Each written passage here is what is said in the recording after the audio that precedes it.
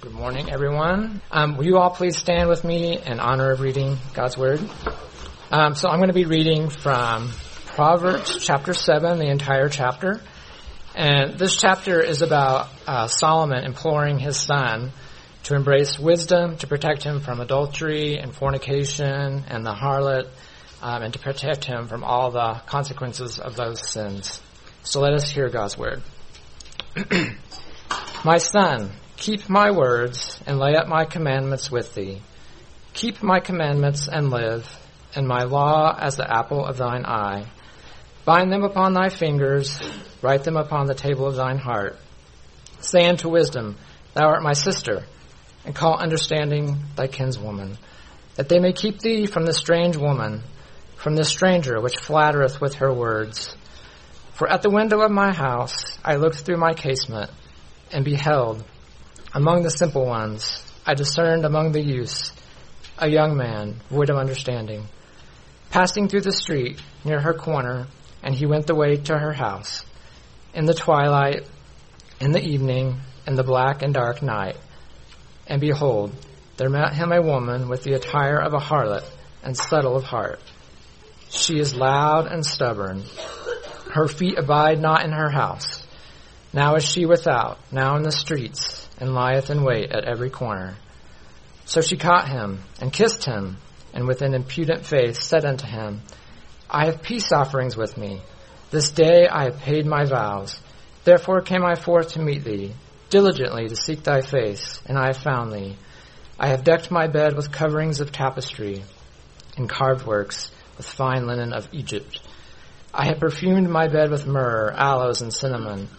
Come, let us take our fill of love until the morning. Let us solace ourselves with love. For the good man is not at home. He has gone a long journey. He had taken a bag of money with him, and will come home at the day appointed. With her much fair speech she caused him to yield. With the flattering of her lip she forced him. He goeth after her straightway, as an ox goeth to the slaughter, or as a fool to the correction of the stocks. Till the dart strike through his liver, as a bird hasteneth to the snare, and knoweth not that it is for his life. Hearken unto me now, therefore, O ye children, and attend to the words of my mouth. Let not thine heart decline to her ways, go not astray in her paths, for she hath cast down many wounded, yea, many strong men have been slain by her. Her house is the way to hell, going down to the chambers of death.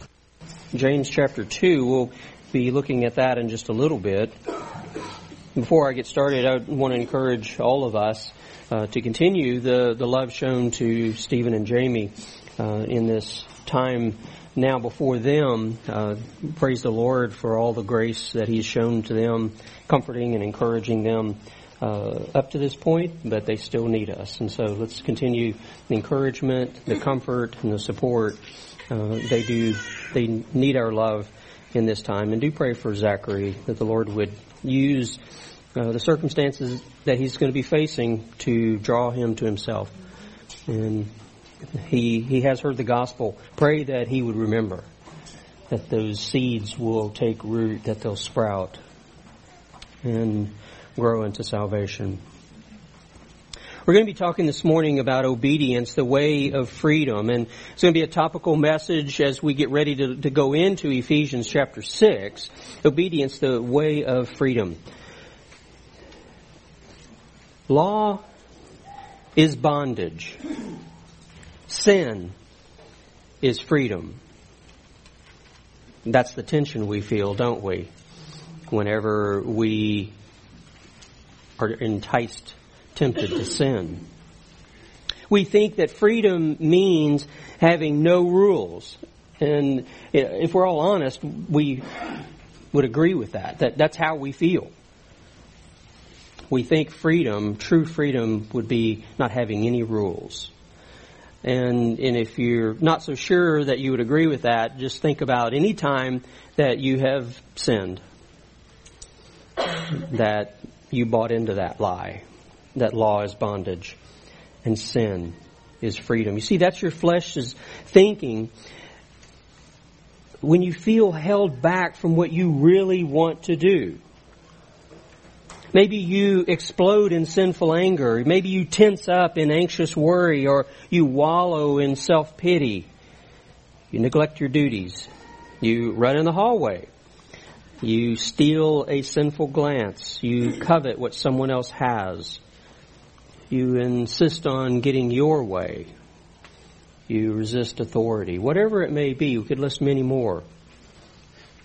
That young fool we just read about in Proverbs 7 is every one of us when we find ourselves enticed by sin and we give in. We think that disobedience is the way to freedom, just as he did. He thought, okay, freedom is to be able to be with this wicked woman. Of course, he didn't think of her that way. He looked at her as just the most beautiful thing, which is exactly how we think about sin when we're enticed, right? That's the most beautiful thing to us. But we think that disobedience is the way to freedom. Laws, rules, restrictions seem to us as bondage. And it's difficult to see any law or rule as freedom. Think about just the laws that are out there.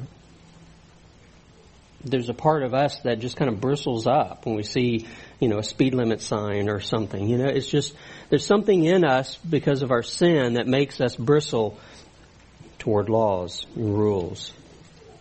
But as you've heard me say many times before, that is upside down thinking. To think that freedom comes when there's no rules.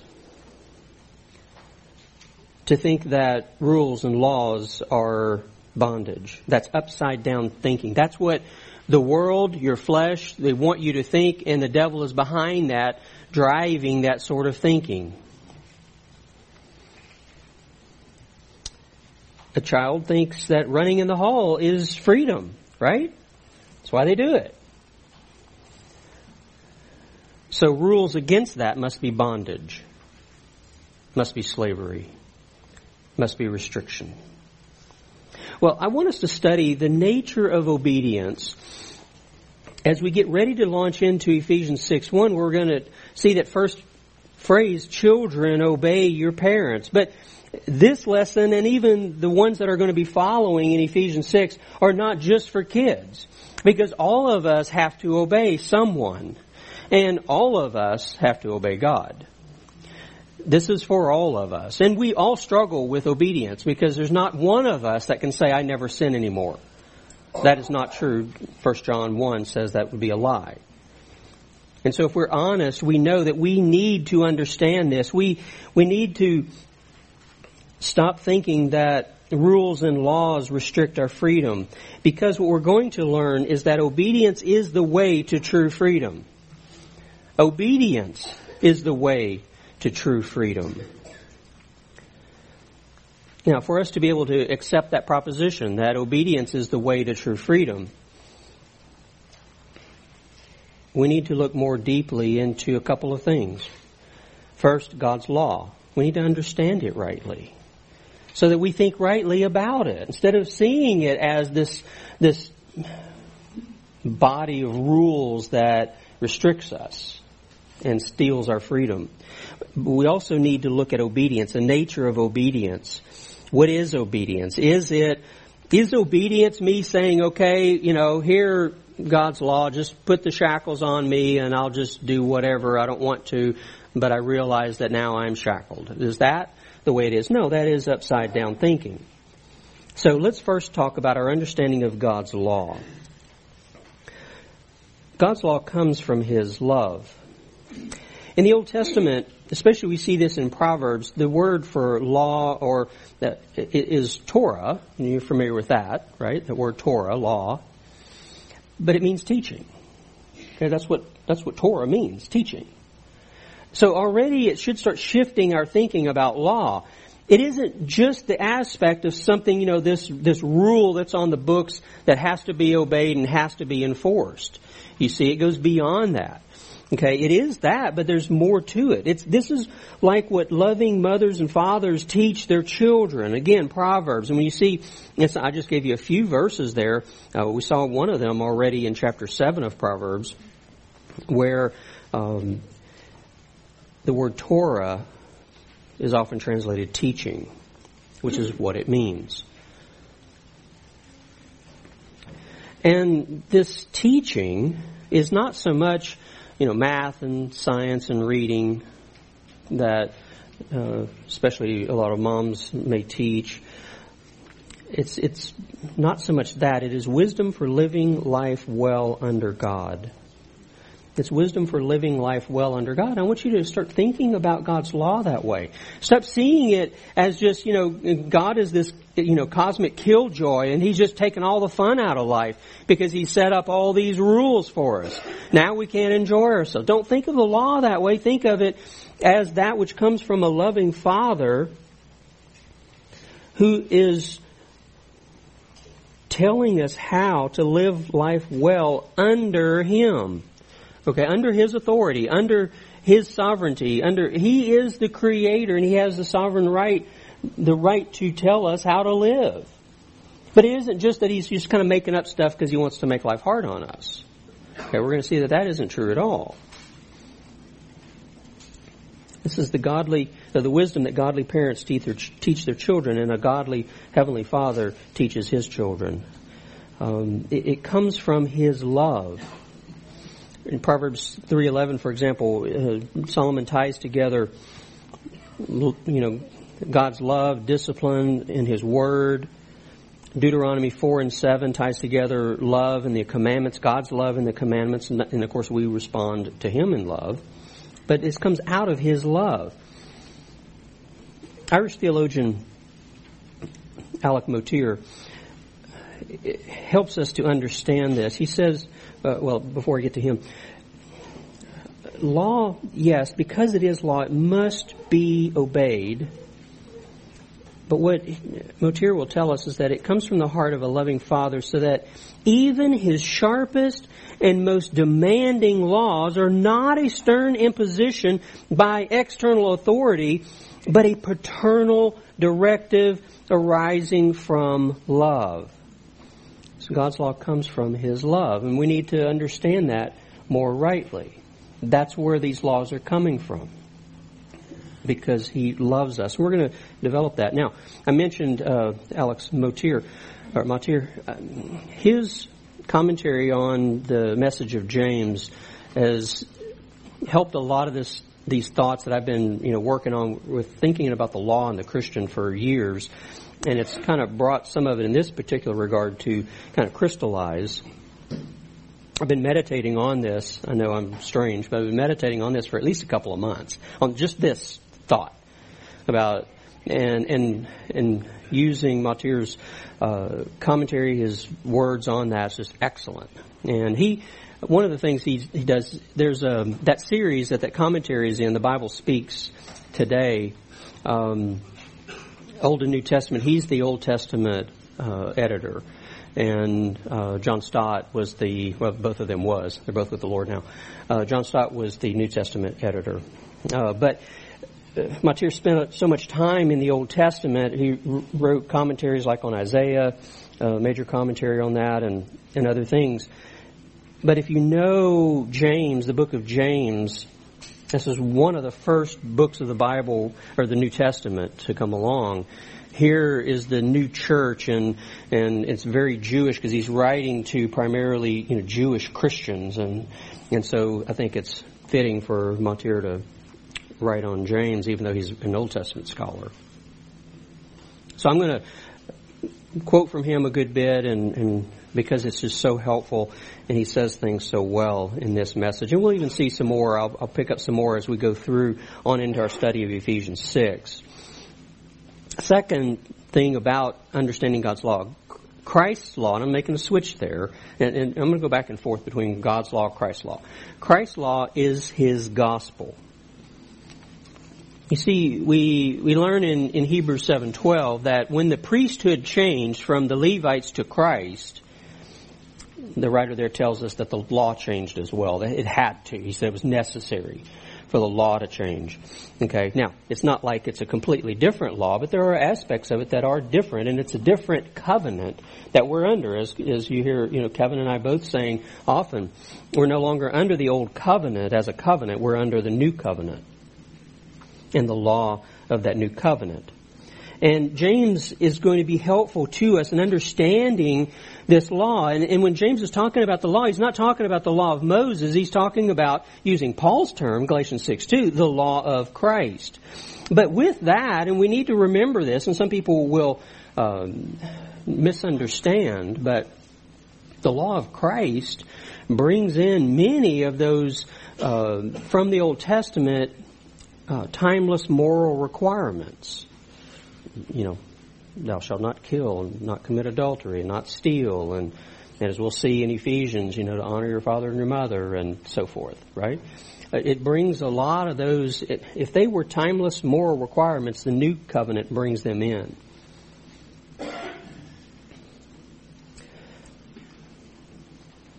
James is going to talk about this aspect, or this law. He's going to call it the Word, that is Christ's commands, that he says we need to be doers of that Word, not just hearers only. He's going to call it the Word of truth that regenerated us and is able to save us. You see, and that's why I'm saying here that it is His gospel. Because that same Word, this law of Christ, he's going to call it by some different names we're going to look into. It has to do with the gospel. It's able to save. Next thing in our understanding, Christ's law is our King's desire for us. Christ's law is our King, Christ, His desire for us. James is going to use three fascinating terms to modify that concept of law. He's going to use the terms perfect, royal, and the law of liberty.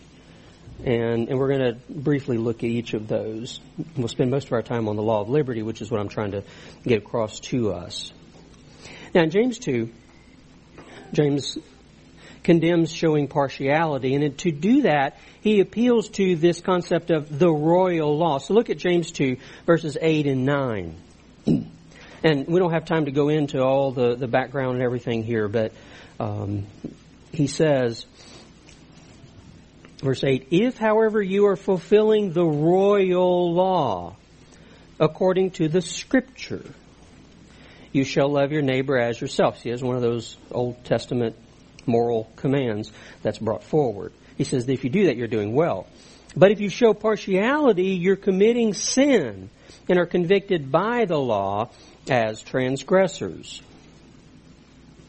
So what James is doing here, he's talking about this royal law, but he ties it to the Scripture.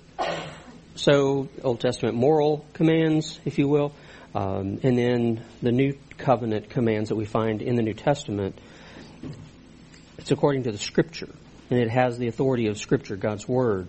But this idea of royal, and the root word behind it for royal is the same as king and kingdom. Okay? And that word is used, royal, is used in John 4 and also Acts 12 for either people or things, like clothing, for example, that belong to the king. And that's the idea behind it here. This is the law that belongs to the king. And again, thinking here of Christ. Christ our king. But it also belongs to His kingdom. So back in verse 5, he used that same word, or the same root, talking about that we are heirs of the kingdom. Okay, so this is the law. It belongs to the king. It belongs to His kingdom. And Mottier will say that it's a special concern of our king. That's one of the reasons he calls it royal. It is of special concern to our king. Our king, Jesus, is concerned about this in a very special way, about these things, His law, if you will. And those who are His people, us. Remember what we talked about in Ephesians 5, verse 10. What are we constantly doing? We're busy about trying to learn what is pleasing to the Lord, what pleases our King. You see, not what pleases me, but what pleases Him. I want to do that because I love Him. Okay, so it's a special concern to our King, but also of His people. Next. And we're going to touch briefly on this, but Christ's law is the way to true freedom. And we're going to come back to this in a minute, but Christ's law is the way to true freedom. Here in James, look back at chapter 1, verse 25. He's going to use this term law of liberty twice. Okay, so chapter 1, verse 25, he says, in contrast to the person who looks at his face in the mirror and then he just walks away and forgets, he says, but the one who looks intently at the perfect law, the law of liberty, and abides by it, not having become a forgetful hearer, but an effectual doer, this man shall be blessed in what he does. So he's talking about the law of liberty. And then chapter 2, verse 12. So speak and so act as those who are to be judged by the law of liberty. Now, this is the most surprising of the three terms for him to call the law, Christ's law, the law of liberty, because we think of liberty as the opposite of law, right? That if you have law, then you're not free. That's the way we think. And so he calls it twice the law of liberty. And I'm glad he did, because it helps us to say, okay, I need to figure this out, because I think these two terms work against each other. They're antagonists, right? And so I need to figure this out. And when we do figure it out, then what a blessing it is. We think the law is binding. We think it takes away our freedom. We think it's the opposite of liberty. So let's look into this more clearly. One more thing about God's law, our understanding of His law.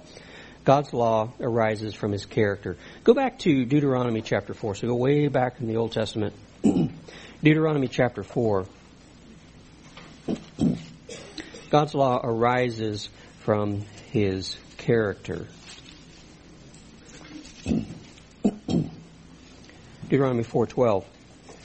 Then Yahweh spoke to you from the midst of the fire. You heard the sounds of words, but you saw no form, only a voice. And so what he's saying there is that when God revealed Himself to you, He didn't, give you this form, which is why idolatry was so heinous, because then you're going to take some form of something out in creation and then say, oh, that's God. And He says He didn't reveal Himself in a form to you on the mountain. He says only a voice. So it's only words, the sound of words, he says. So God has revealed Himself. That's why throughout the whole Bible, the revelation of God is His Word, and how closely His Word is to Himself. And of course, what is one of the names for Jesus? You think here in John 1. And what became flesh? Word. Okay, so you see that connection there. He revealed Himself in words. So verse 13, going on. So He declared to you, again verbally, His covenant, which He commanded you to perform. That is, the 10 Commandments. And He wrote them on 2 tablets of stone. And Yahweh commanded me at that time to teach you statutes and judgments, that you might perform them in the land where you're going over to possess it. So watch yourselves carefully, since you did not see any form on the day Yahweh spoke to you at Horeb from the midst of the fire. And we'll stop there. But it came, God's revelation of Himself came in words. And He, in that, coming out of His character, came His law. Matir will say that God's law is the nature of God expressed in commandments. So that's another thing to help sharpen our understanding of God's law. You see, and I've said this before, when we talked about law a good while back, I showed you a graph, I didn't bring it this time, but where the basis of all of God's laws, Old and New Testament, is His character. They all arise from His character, every one of them, even the ones that we don't have to follow now in the Old Testament, like wearing certain clothes, fabrics and all that, eating certain things. But they all arise from His character. And so His nature then is expressed to us in commands. They are an expression of His character. Turn now to Leviticus 19. So we're still way back here. So turn back left a little bit to Leviticus chapter 19.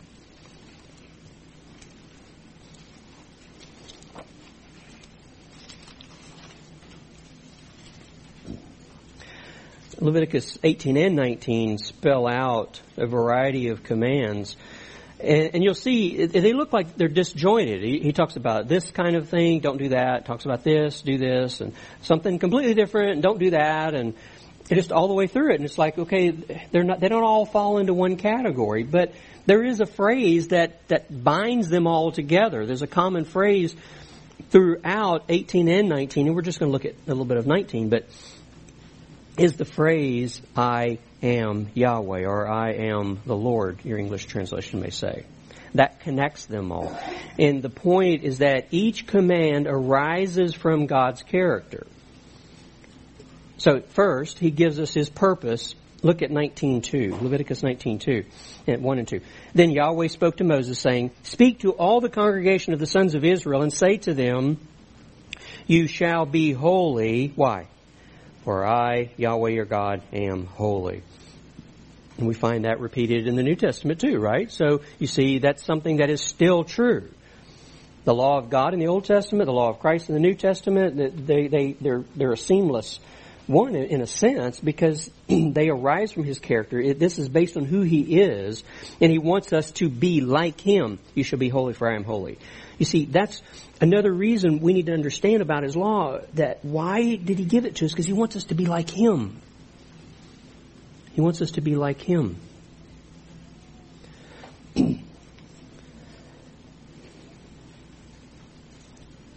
And again, Mottier says, the divine nature determines what shall be commanded. You see, so, like I said earlier, God isn't just making stuff up. It's like, you know, I want to make life hard on them. I want to steal their joy. And so I'm just going to make up some crazy law. And no, not at all.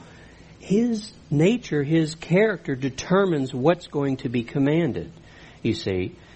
It's like, this is who I am, and this is what I want them to be. I want them to be like me, you see. And in that we should see that that's a very dear, precious thing. God wants us to be like him.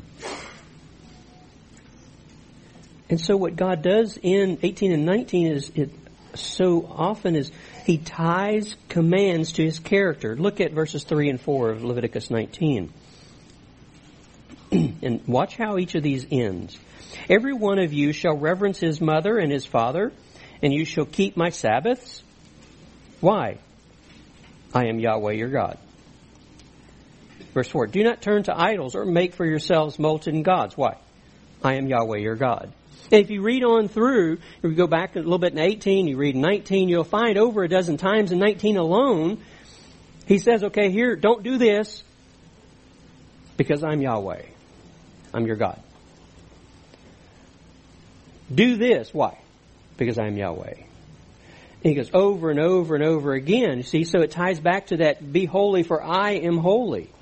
I want you to be like me. Okay, so here are these rules that come out of my character, God is saying. Don't do this because of who I am, is what he's saying.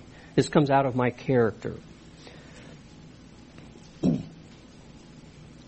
Now, verse 37 at the end of chapter 19, kind of summarizing it. You shall thus observe all my statutes and all my ordinances and do them. Why? I am Yahweh. You see how it's tied to his character. This is where the law comes from. Old and New Testament law, this is where they come from his character. And Mottier will say here, the brilliance of the diamond is the perfection of the holy God himself. The whole diamond is the law. The individual facets are the commandments. So you see what he's saying there? He's like, take this diamond, that's God's law. And each facet, you know, when you turn the diamond and you look at a little face of it, if you will, the way it's been cut, and you see the beauty of it, and each facet is a little bit different. And you turn it and you look at all these different facets. He said each one of those is one law of God's. Okay, but it's all a part of that, the brilliance of that diamond, that whole, the law of God. Why is his law why does it have so much brilliance? Because it reflects his character. That's why Old Testament writers would look at his law and say, it is holy. It is good. Paul would say the same thing. Paul, he was at the front of the line, telling us, don't look to the law for salvation. But he said, but the law is holy and righteous and good. Because you're using it wrongly is what he was trying to correct. Now, just a quick aside here. In one sense, our sin, all of our sin, is idolatry. Now, some sins, like coveting, it says just point blank, that's idolatry. Okay? But in a sense, all of our sin is idolatry. Why? Because what we're doing when we choose to sin is we're setting up a rival law. And thus we make ourselves into a rival God. Do you get that? What you're saying when you sin is that, God, I don't agree with your standard here. I'm not going to do your standard right now. I don't agree with that. I don't think that's right. My standard is what I'm following. And so what we're doing is we're setting up a rival standard and setting up ourselves as a rival God. That's why sin is so heinous. And so we need to understand that. You see, what we're saying is, God, I don't want your law which reflects your character. I want my law which reflects my character. That's what happens when we sin. We want our character to be the standard of right and wrong. And that's what happened with Adam and Eve. It's exactly what happened to them. They want, you will know right and wrong. What does that mean? It means that the right and wrong comes out of their heart. I set the standard. God says, don't eat from that one tree. I don't agree with that. So I'm saying it's okay to eat from that tree. You see, they determine right and wrong. They're determining what the standard is. And we do that every time we sin. Now, we talked about our understanding of God's law. Let's talk now about our understanding of obedience, and let's develop that some more. So we were created in God's image. So originally, the law was a perfect match for us. Okay, go back to James. So all the way to the right, just nearly all the way. Go back to James chapter 1.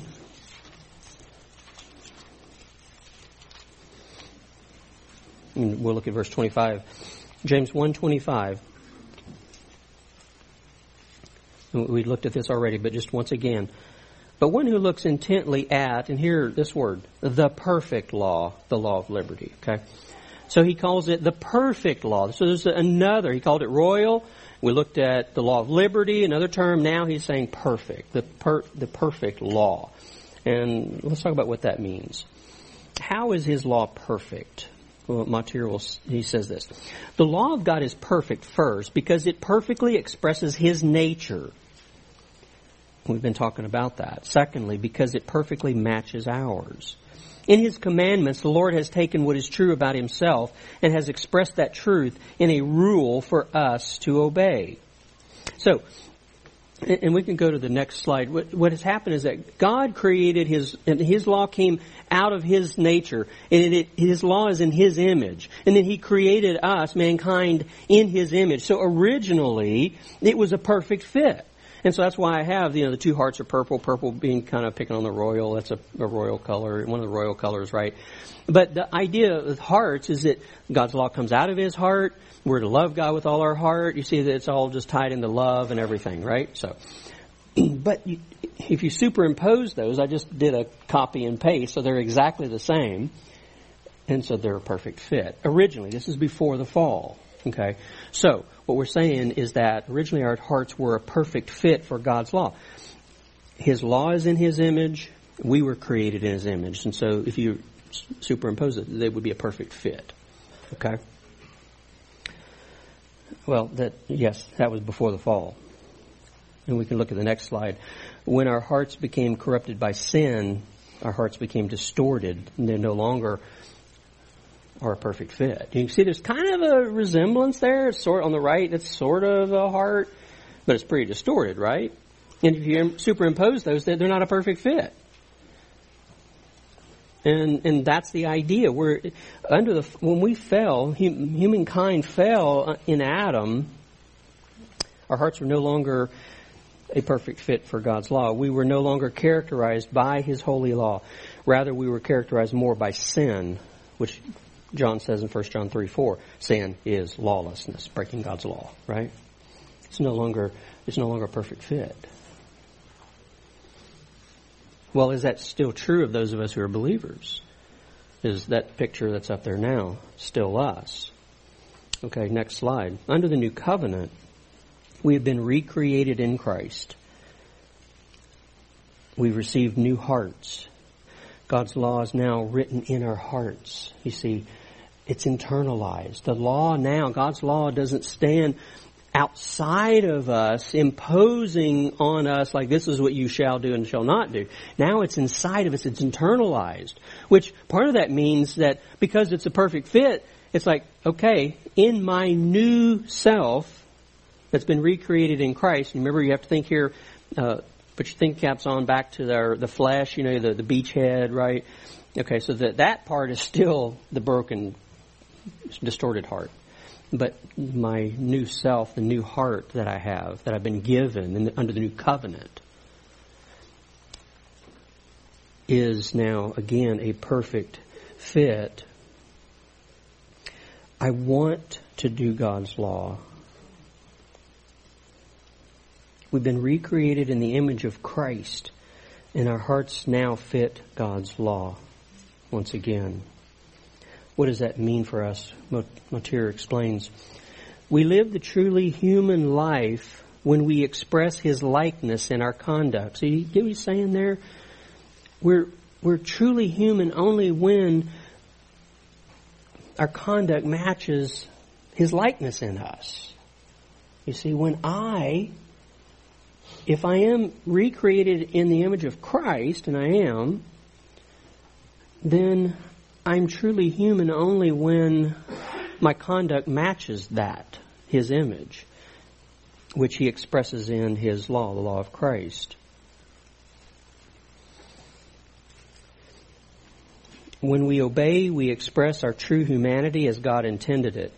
And then Motyer again, the law, which is the perfect expression of the divine nature, is also the perfect vehicle of expression for human nature. So to obey His law is to live like Him. And again, Motyer, God's law describes the life of true freedom. It describes the life of true freedom. Obedience opens the door into the free life. There's that idea of freedom, liberty. Okay? And you're like, wow, I'm not sure I'm getting that. Okay? That law and freedom, those sound like opposites.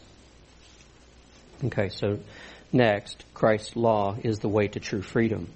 Christ's law is the way to true freedom. So now we're going to continue our discussion of that term James uses, the law of liberty. Since His law is in His image, we've been recreated in Christ's image, then obedience matches our new nature. You see, so when I obey, my new nature is now matching God's image revealed in the law. And whenever I sin, that is contrary to my new nature. You see? So where we think sin means freedom, no rules, I just do what I want, that really isn't freedom. Freedom is when I obey. Okay, we're still developing this, so hang with me. Obedience is the way of freedom because it is how we are designed to live. That's why it's freedom. It's how God designed us to live. And how we in Christ are designed to live. We are designed to be like Christ. And think here, just real quick, John 15, the vine and the branches. And Jesus is the vine, we're the branches.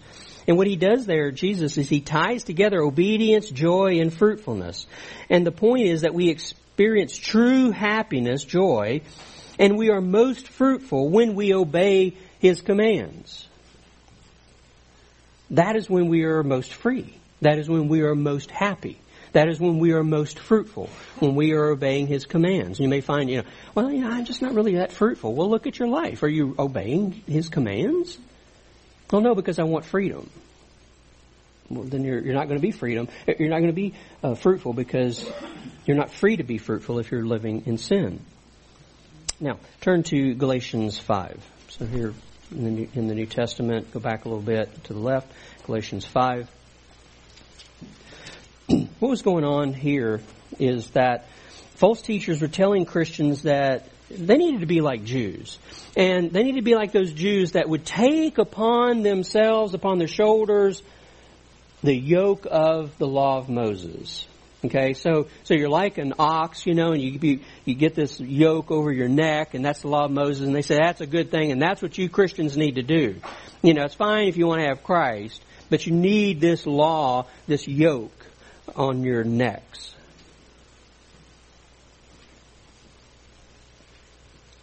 And so look at what how he responds to that. Galatians 5:1.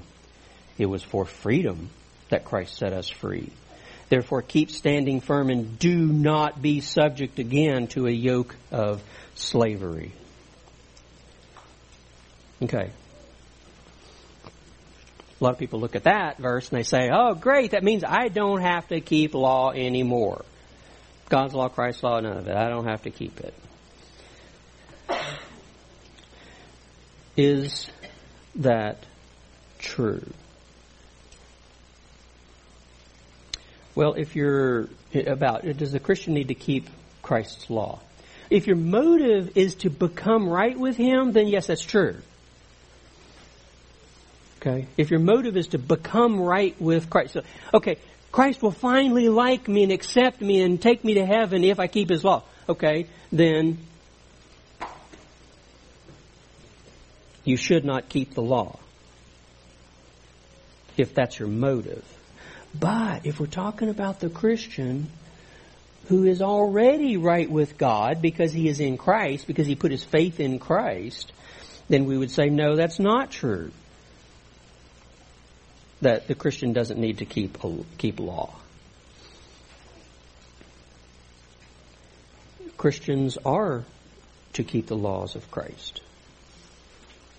Absolutely must. Okay? Look, and then Paul explains it a little bit here in verses 13 and 14. He says, for you were called to freedom, brethren. There's that term again, freedom. Only do not turn your freedom into an opportunity for the flesh, but through love serve one another. For the whole law is fulfilled in one word, in the statement, you shall love your neighbor as yourself. So what he's saying is that don't turn it into this opportunity for the flesh. That's what an antinominy is. I don't have any laws now that I'm in Christ, and I don't have to obey anything. And what he's saying is don't turn this into your freedom into an opportunity for the flesh to say, I don't have to obey anybody. I don't have to obey God even. It's okay. I mean, it'd be good if I did. People say that. It's good if you obey because you get more rewards, but you don't have to.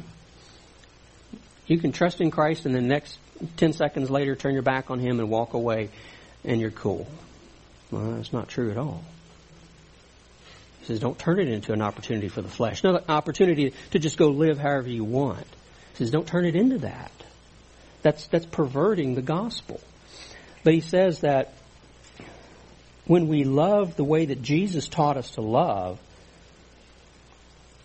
then we fulfill all the law's commands. We keep them. We do them. Because that's what the law, Jesus said that. There's two things that the whole law hangs on, Jesus said. Love the Lord your God and love your neighbor as yourself. They hang on that.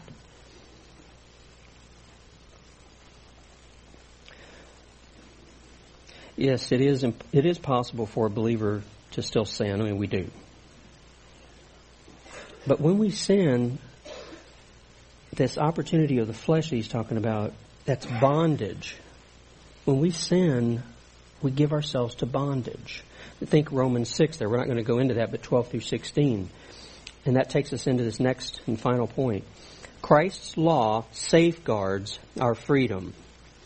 And hopefully it all kind of click for you now. It'll all come together here. Christ's law safeguards our freedom. Matthias is right when he wrote that the law of God safeguards that liberty for us, the liberty that we have in Christ that Paul's talking about here in Galatians 5, the law of liberty that James is talking about. Think again about that young fool in Proverbs 7. He thinks it's freedom to engage in sin with that woman. that adulterous woman. He thinks, this is freedom. I don't have to do, Mom and Dad taught me not to do that. And I know the priests at the temple say don't do that. But this is real freedom. Me going and chasing after her and all, that is freedom, he thinks. But what a picture of bondage. That's why I wanted us to read that today. What a picture of bondage. Because Solomon says that he's like an ox that's led to slaughter. Oxen and all the other animals, they don't have any concept of, what's getting ready to happen here. I grew up on a farm. We slaughtered, hundreds of thousands of animals, That's what you do, And, they're up until that moment, they're just like, hey, whatever, They don't know what's going to happen. And he said, that's how that fool is. He's just kind of it's like an oxen. He's been taken to the slaughter. That's bondage. He said he's led all the way to his harm. And many times, his death. Because guess what? Hubby comes home. And he's not real happy about his wife being with this young man. It's an arrow through him. That's what Solomon said. Okay, you talk about bondage. You talk about slavery. He took away all of his freedoms. Because now he's dead. And so God's law is designed in part to safeguard our freedom. So let's go to the next slide. So I'm going to illustrate for you. Here's a path, okay? And remember the diamond, that's God's law. And so facets of that diamond follow along the path there, safeguarding our freedom. And so you can see, like that first one, don't commit adultery, and then after that, don't steal, and so on, right? And so it's like that path is freedom, though. That's God's path. That's the path of freedom. You stay on that on that path, and you can walk all you want, all the way to heaven. Pilgrim's Progress, right? But along the way is God's law. So whenever there's an enticement, it's standing there saying, don't do that. It's trying, because if you get off of that path, that is slavery. Let's go to the next slide. I'm going to show you that. Bondage here. Okay. So, and this is more of just a regular illustration. So you've got that path there, freedom, okay? And that's where freedom is, and that's the only place that freedom is.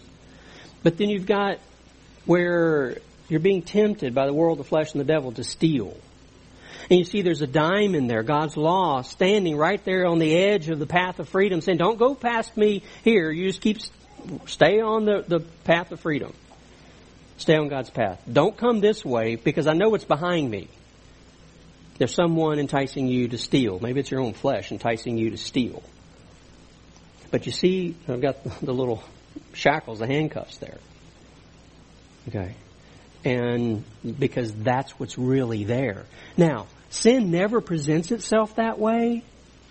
Sin always presents itself like, oh, I'm so beautiful and you'd be so happy if you do this. You really want that iPad at the store, or that new iPhone, and, the clerk's not looking and you can sneak out with that. You would be so happy with that. That's what sin does. It doesn't tell you that on the other side of that are shackles that are going to take away your freedom. We see that sort of slavery all the time in addictions, whether it's drunkenness or drugs or sexual sins like lust and pornography and immorality, or whether it's sinful anger, worry, or you name it. We see that slavery in that, because sometimes in those extreme cases, someone who has that enslavement will say, well, I just couldn't help myself. I couldn't stop. Because what they did at some point, or points, really, is they said, sin, I want you and the happiness you can give me. Here, just take me. And sin puts those shackles on. Romans 6, don't go presenting your members as instruments of unrighteousness. Slaves, you're saying, here. And so those shackles get put on, and those shackles get tighter and tighter. And then sometimes when you're in some of those situations, you need a brother or sister to come along and help you break that addiction. In many cases, you can, if you repent and apply God's Word, you can break it. But sometimes you need a brother or sister to come along and help you to break that. See, God's good law seeks to protect us from these enslavements. It's not trying to take away our freedom. It's trying to safeguard our freedom. So, something I mentioned earlier, and it's a little bit, we'll have a little fun with this, but hopefully you'll get the idea. So, kids, you think that true freedom would be to run in the hall, right? You know you believe that, because now some of you may have grown out of that, but at one time you believed that. Okay, so now, the church here, the elders making some of the church rules here, and your parents who are trying to enforce those rules, and they maybe supplement it, we're saying that you kids have the freedom to walk down the hall to be with your friends, to go play. You have that freedom to walk down the hall. But sin tempts you and says, oh, real freedom would be to run down the hall, right? Now, you think that that's real freedom until you face plant on that hard tile, okay? Now your freedom's gone. Why? Because you have to go to the ER, okay?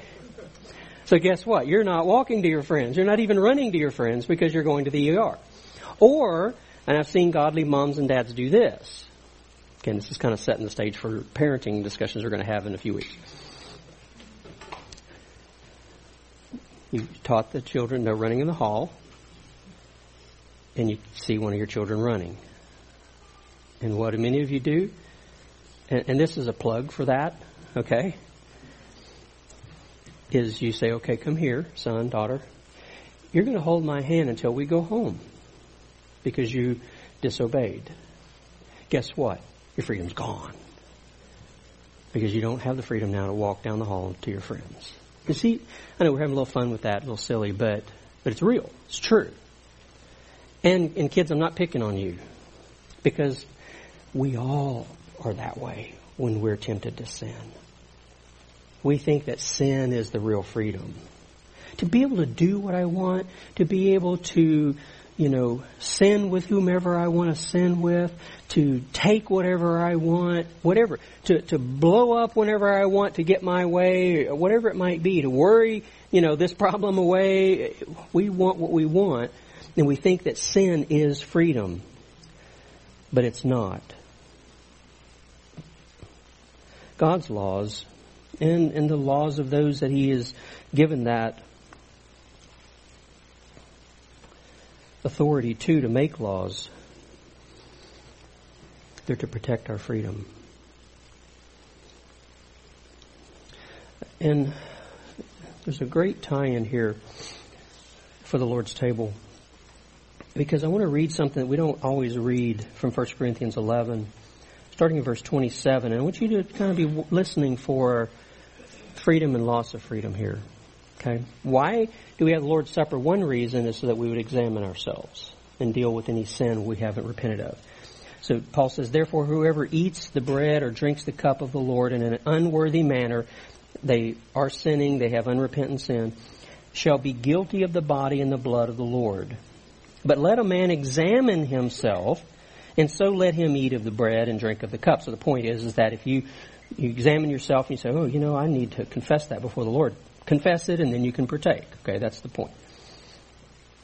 For he who eats and drinks judgment to himself if he does not judge the body rightly.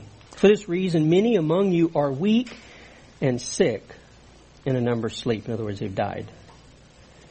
But if we judged ourselves rightly, we should not be judged. But when we are judged, we're disciplined by the Lord in order that we may not be condemned along with the world. This instruction here, this law, is designed to safeguard our freedom. Because you see, if you don't deal with your sin and you partake of the Lord's table,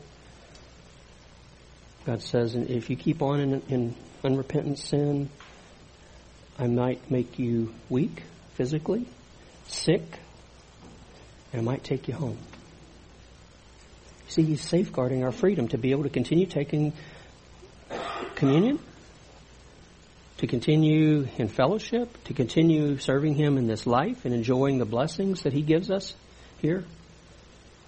And even that extreme step of Him taking people home because they just refuse to repent.